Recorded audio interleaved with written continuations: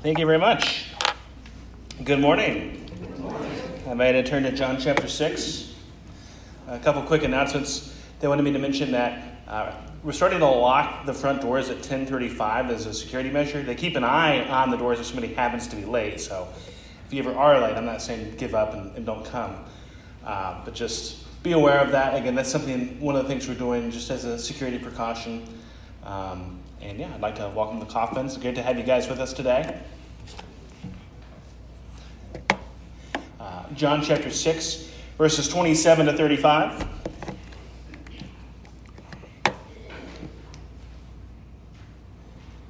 Do not work for the food that perishes, but for the food that endures to eternal life, which the Son of Man will give to you. For on him God the Father has set his seal. Then they said to him, "What must we do to be doing the works of God?" Jesus answered them, "This is the work of God, that you believe in him whom he has sent." So they said to him, "Then what sign do you do, that we may see and believe you? What work do you perform? Our fathers ate the manna in the wilderness, as it is written, he gave them bread from heaven to eat." Jesus said to them, "Truly, truly, I say to you, it was not Moses who gave you the bread from heaven, but my Father gives you the true bread from heaven. For the bread of God is he who comes down from heaven and gives life to the world." They said to him, "Sir, give us this bread always." Jesus said to them, "I am the bread of life. Whoever comes to me shall not hunger, and whoever believes in me shall never thirst." Would you pray with me? Our Heavenly Father, we thank you for this day and this opportunity to come together to praise your glorious name. Lord, may we be ever mindful of the wonders of your goodness. May we love you with all of our heart, with all of our soul, with all of our mind, and with all of our strength. And we thank you for your Son, our Lord Jesus Christ, who has come into the world to bring your kingdom, to shine his light, and to reconcile sinful humanity to you. It is Jesus alone who is the author and perfecter of our faith. Lord, we pray for this season that we're in. For many of us, these are stressful times, uncertain times. We see what's going on in our nation and around the world. It can be easy to be discouraged. We pray for your nearness, though, Lord. May we be people who are not stressed by the concerns and worries of the world, but let us be people who walk in faith every day. Let us be people who trust in you. We again pray for our time in your word. Lord, I thank you for every person here. And I pray again that we can be encouraged, edified, exhorted, and enlightened through your word. And most importantly, I pray that we can be pointed to your gospel. Lord, and I also would like to pray for Joel and Sally who are with us today. Lord, I thank you for the many years of faithful ministry and service that they have done in Japan and the work that they're doing now at Purdue University, Lord. And as they do transition, they continue to do your work, Lord. And I pray for many, many more years of faithful gospel service and just lifting your name up high and pointing people to you, Lord. I pray for that for them and for all of us. In Jesus' name, amen. In World War II, thousands of children throughout Europe were left orphaned. Some of them ended up in refugee camps. With the trauma of war, losing their homes, losing their families, it should be no surprise that many of them struggled to sleep. Efforts to comfort and reassure the kids didn't help, until someone came up with the ingenious idea to give each of the kids a piece of bread to take with them to bed every night. It was a reminder that the kids had eaten the day before, that they had food for the next day. It was a reminder that they were cared for, and it gave a sense of security. Among our most basic needs that we have as people is our need to eat. And this morning, as we continue in the Gospel of John, Jesus will make a profound statement to a crowd which has been following him when he says to them, "I am the bread of life." And so we're going to continue this morning in John in our passage, and we're going to look at 3 points in this section, and with that we'll jump right in.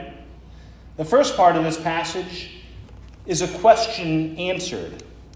Just as a reminder, we're in John chapter 6, which covers Jesus feeding a multitude of 5,000 men, not to mention their wives and children, with 5 loaves of bread and 2 fish. And it's the next day, and Jesus is speaking to the same people who had eaten the bread and the fish. They had followed Jesus to the other side of the Sea of Galilee. Beginning in verse 27, Jesus says to the crowd, "Do not work for the food that perishes, but for the food that endures to eternal life, which the Son of Man will give to you." So there are 2 kinds of food. The food that perishes. That was the food which Jesus had provided to the crowd. But a second type of food, which is the food that endures to eternal life. And that is the food which Jesus ultimately came into the world to bring. But the crowd is focused on the first kind, the food that perishes. Jesus is focused on the second kind. They're preoccupied with what's natural and physical. If you remember from last week's passage, Jesus had rebuked the crowd when he said in verse 26, "You are seeking me not because you saw the signs, but because you ate your fill of the loaves." They had missed the true point of the sign. They're focused on what Jesus is doing for them. They're focused on the world around them, not the world above, not heaven above. Verse 28, the crowd asks Jesus, "What must we do to be doing the works of God?" Not an unreasonable question. But the work of God is not about a level of moral achievement or excellence which we can attain. Jesus tells them, "This is the work of God, that you believe in him whom he has sent." Really, that's a wonderful summary of the gospel. The world labors to earn salvation, to be good enough for God, to have a leg to stand on before the Almighty. But what this verse is saying is that, do you want to be right with God? Do you want to be forgiven? Do you want to know grace? Then believe in the one whom he has sent. Believe in Jesus. Where is your belief? If you ever question if you're good enough or not, you aren't. But the good news is that Jesus is. If you struggle with doubts, struggle with despair, remember that salvation is not about how good you are. If it were, none of us would have any hope. Real salvation is in believing in the one whom God has sent. Jesus has already said similar things in this book of John. John 3:16, the most well-known verse of the New Testament. God so loved the world that he gave his only Son, that whoever believes in him shall not perish, but have eternal life. And again in John 5:24, Jesus says, "Whoever hears my word and believes him who sent me has eternal life. He does not come into judgment, but has passed from death to life." Jesus is the way to forgiveness and grace. In Romans 10:13, Paul says, "Everyone who calls on the name of the Lord will be saved." The work of God is faith. Genuine belief in who Jesus is. That is the basis for our forgiveness and for our right standing before God. It is entirely the work of Christ. To quote the great Puritan preacher Jonathan Edwards, "You contribute nothing to your own salvation except the sin that made it necessary." Where is your faith? If it isn't anything except for the work of Christ, then you are resting your hope in another gospel, which is no gospel at all. There is one way to do the work of God in the world and be made right with him, and that is believing in the Lord Jesus. Second point, a sign demanded. But they want to see greater signs. Jesus is saying that they need to believe in him. Jesus has literally just done a sign for them, but they want more. Verses 30 and 31, the crowd said to him, "Then what sign do you do that we may see and believe you? What work do you perform? Our fathers ate the manna in the wilderness. As it is written, he gave them bread from heaven to eat. Again, what they're saying is that they want an even greater sign than the manna from heaven that had been provided to the Israelites. Just a quick synopsis of the manna from heaven. When the Israelites were in the desert, they didn't have a lot of options for food. There was a whole nation of people traveling. The desert is not the best ecosystem, not the most friendly ecosystem for hunting and foraging. It's not like they could stop off at the grocery store and just get a few days' worth of supplies. Yet, it was God who had brought them into the desert. And if God leads, he will provide for his purposes. And so God had miraculously fed the Israelites with this bread from heaven called manna. 6 days a week. And they were supposed to collect 2 days' worth on the 6th day so they could rest on the 7th. But God did this week after week, year after year for the Israelites. And here you have Jesus with another crowd, another multitude, and they demand a greater sign. But what's their motivation? I've talked about this before, but in the first century, you had all sorts of expectations about what the Messiah would do, what he would be like. And Jesus doesn't really fit into any of their expectations. A lot of people thought that the Messiah would come and be an earthly king. And actually, if you recall, that's their response to Jesus when he originally fed them. John 6:15. Perceiving that they were about to come and take him by force to make him king, Jesus withdrew again to the mountain by himself. Jesus is the King of Kings, but he did not primarily come to be an earthly, territorial king, as many expected. And as we mentioned a few moments ago, Jesus has also rebuked the crowd for following him, not because of who he was, but because he had fed them. When he said, you were seeking not meat, you were seeking meat not because you saw the signs, but because you ate your fill of the loaves. But here again, the crowd asks for another sign. Is it really because they want to follow him? Richard Phillips talks about this in his commentary on John. He suggests that the crowd is actually trying to justify themselves, trying to justify what they're continuing to do, what they're continuing to believe. And I think that is the most reasonable interpretation, that the crowd is asking for a sign not because they want to believe. They're challenging Jesus because they don't want to believe. And so, as we've seen numerous times already in John's gospel, there's a lot of irony. They ask for a sign when he's already done a sign. In fact, Jesus did another sign. After that, when he walked on water, they just didn't see it.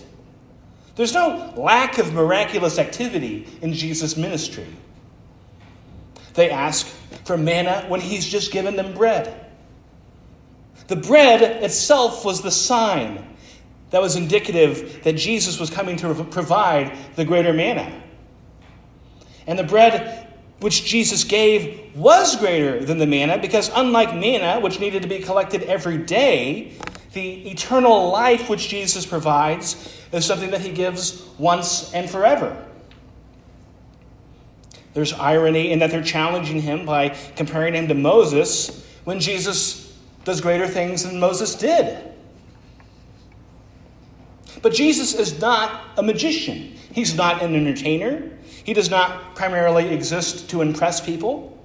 And so he's not going to bend to their whims.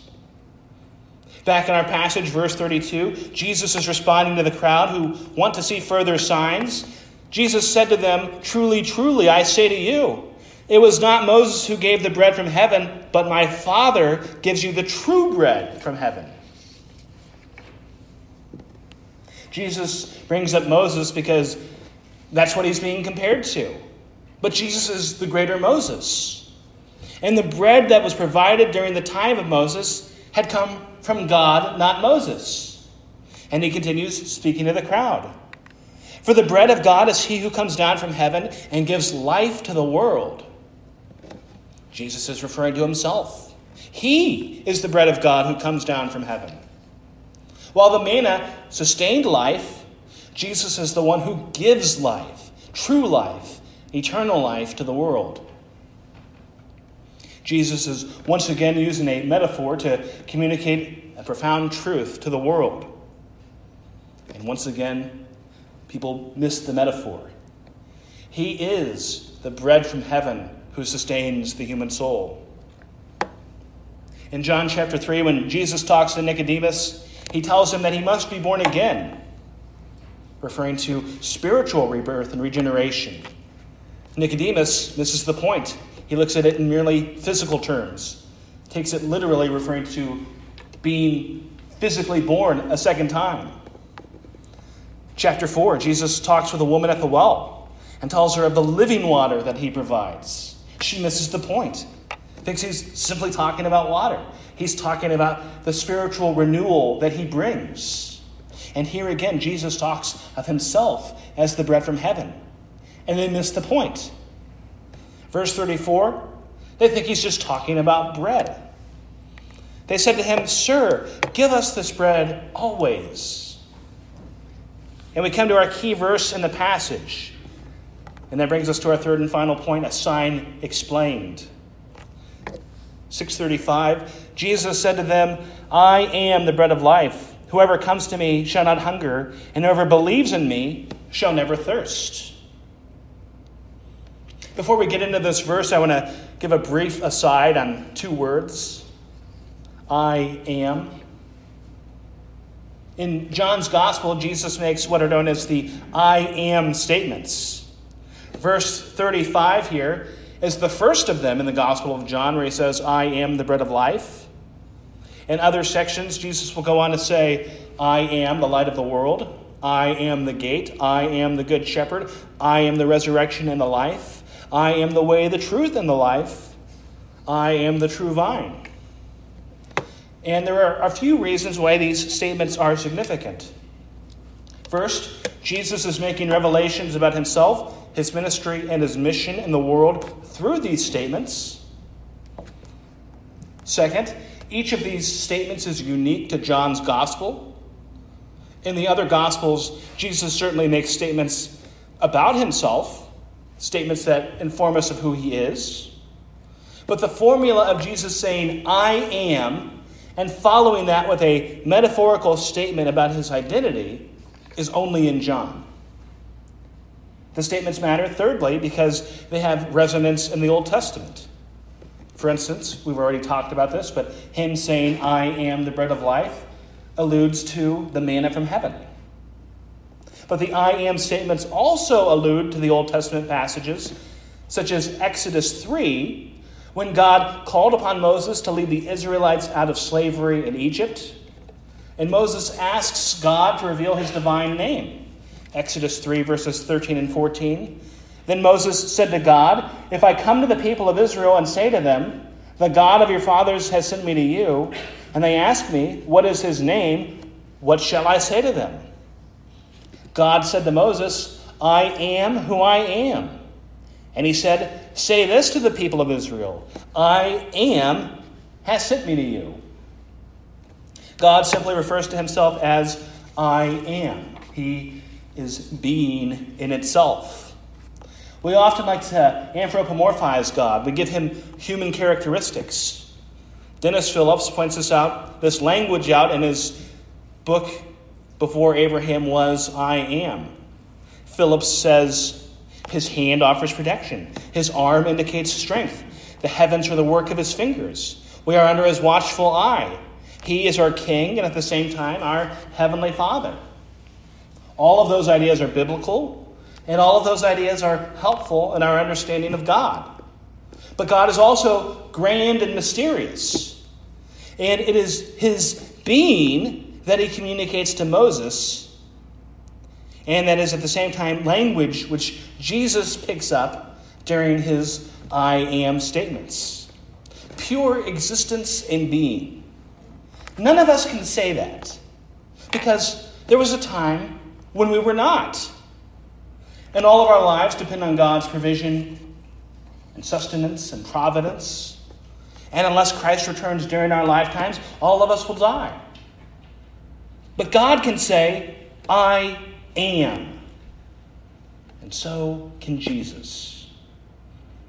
So while the I am statements do make claims about the ministry of Christ, they are also inherently making claims about his divinity. Jesus is the I am. Something else that's interesting, a little bit of Greek, briefly. There's basically two ways in Greek to say I am. The typical way would be the Greek word eimi. If you're wondering if that's where the name Amy comes from, it is not. But the Greek word eimi means I am. And again, I would say that's the more common way to say it. I am Josh. I am a pastor. I am going to the store. Whatever. But for the I am statements, and other times where Jesus says I am, they actually add an extra word in the Greek. So again, the word eimi means I am. It's one word. But when Jesus says I am, he adds the personal pronoun. In other words, our word I, he adds before he says I am, for extra emphasis. And in Exodus 3, where God says I am to Moses, that is the same way that when the Old Testament was translated from Hebrew to Greek, that the translators used to translate God saying I am to Moses. And because of that, I take that as an obvious reference to Christ's divinity. Returning to our passage, Jesus says, I am the bread of life. Let's think about bread for a moment. That's the perfect food to pick. Something that is such a staple of life. Most foods, you can find someone who doesn't like them. Cheese is amazing, but there's people who don't like cheese. There's people who don't like chicken or pork or fish. There's weirdos who don't like chocolate. Everyone likes bread, though. It's a universal staple. A lot of restaurants you go to, they just give you a bowl of bread. You go to an Italian restaurant, maybe it'll be breadsticks, or maybe it'll be some sort of bread and olive oil that they just give to you. You go to a Mexican restaurant, it's chips and salsa. The tortilla chip is just bread that they fried. They didn't even charge you for it. Just here, have some bread. Go to a Mediterranean restaurant. The meal will come with a pita. Go to an Indian restaurant. It'll come with naan. I asked the Coffins about in Japan. Bread is not as much a staple there, but they give you rice, which is still a grain that can still be ground into flour to make bread. And again, at restaurants, they just give you bread. And that only works with bread. Can you imagine going to a restaurant and they just give you a bowl of broccoli? No, you can't even imagine that. A lot of popular chain restaurants. Really, bread is the star of why we go there. Red Lobster, it's about the biscuits.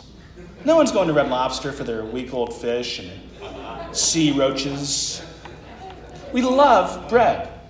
The Stouts were with us a few weeks ago, missionaries in France.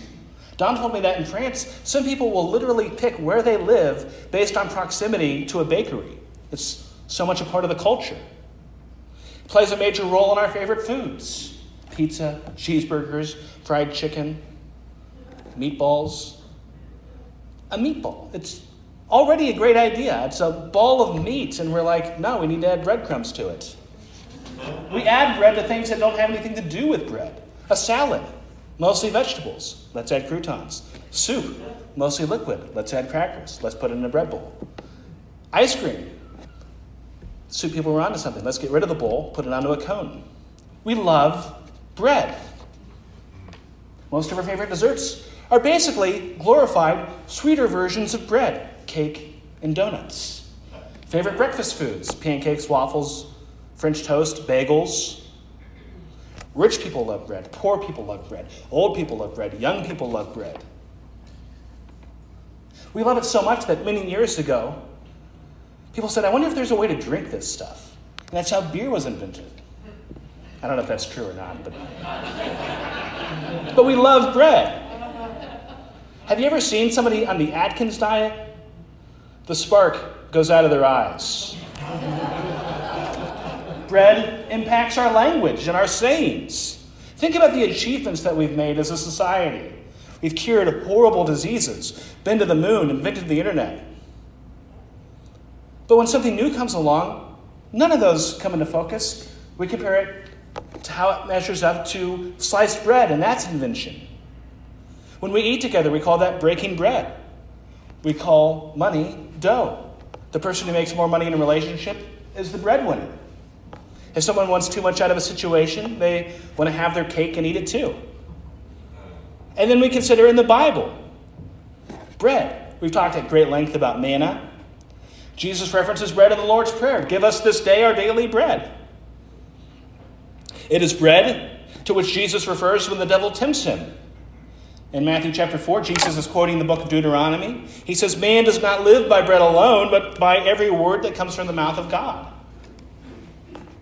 Even the place where Jesus was born, Bethlehem in Hebrew means house of bread. And it is bread at the Last Supper, which Jesus institutes communion, where he takes the bread, breaks it, and says, this is my body, which is broken for you. Bread matters in our lives, in our society, and in the Bible. The crowd wanted to be dazzled with greater signs and wonders. But instead, Jesus explains the significance of the sign when he fed the multitudes. The manna from heaven was the bread which God gave to the Israelites to sustain them during their desert wanderings. But Jesus is the bread of life which God has given to sustain the human soul.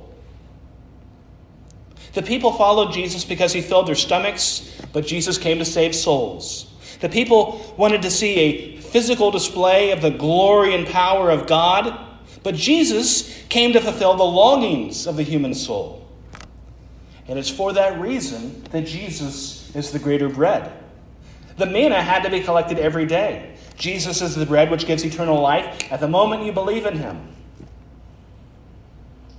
But as the manna was collected daily, there is still a daily element to the bread which Jesus provides, as he himself is the bread we need every day for our spiritual sustenance. Without the bread which Jesus provides, we grow spiritually hungry and malnourished. We need to feed upon him every day. We need to commune with Christ every day. Anytime you're struggling spiritually, feel like you're just going through the motions, feel like you're in a funk, the first thing you should ask yourself is what your daily devotion to Christ looks like. Going to him, praying, meditating on his word, serving his people, loving his people, orienting our lives and hearts around him and his mission and ministry in the world. Because Jesus is the eternal nourishment and the daily bread without which we spiritually starve. The world wants to just satisfy the body. If you can have enough money, you'll be secure and have the things that you need. Some people are drawn to intimacy and feel like that will sustain their soul, looking at fulfilling physical desires. Some look to prestige and power, but those are still ultimately fleeting accolades that you can't take with you. Dying people in a dying world honoring one another. Some people look to politics, the right party being in office, men who are fallen and sinful, flesh and bones, making them out to be our hope. The world makes idols of what is fleeting and feeds the body. Jesus feeds the soul. Jesus is the bread of life. Where is your hope? Is it in the material? Is it in today? Is it in what you have or who you are? Is it in what's in front of you? Or is it in the eternal Lord of creation? The crowd had already asked Jesus, what must we do to be doing the works of God? Here at the end of the passage, Jesus will say to them, I am the bread of life. Whoever comes to me shall not hunger, and whoever believes in me shall never thirst. We're called to come to him. Coming to him in humility. Coming to him realizing our needs, realizing our hunger. And we are to believe in him, to trust in his gospel and his grace. We must recognize that we are sinners in need of a Savior. That is what we do to receive the bread of life. We believe in Jesus, and he invites us to never hunger or thirst, because it is he and he alone who fulfills the longings of the human soul. He is the bread of life. He is the one who brings us to God through his gospel. He is the one whose body was broken so that we could be forgiven. Let us praise the Lord. Would you pray with me? Our Heavenly Father, we do pray daily to know you better and to worship and serve you. Lord, you are good. We eternally praise you for the gift of redemption and forgiveness through your gospel. In Jesus' name, amen.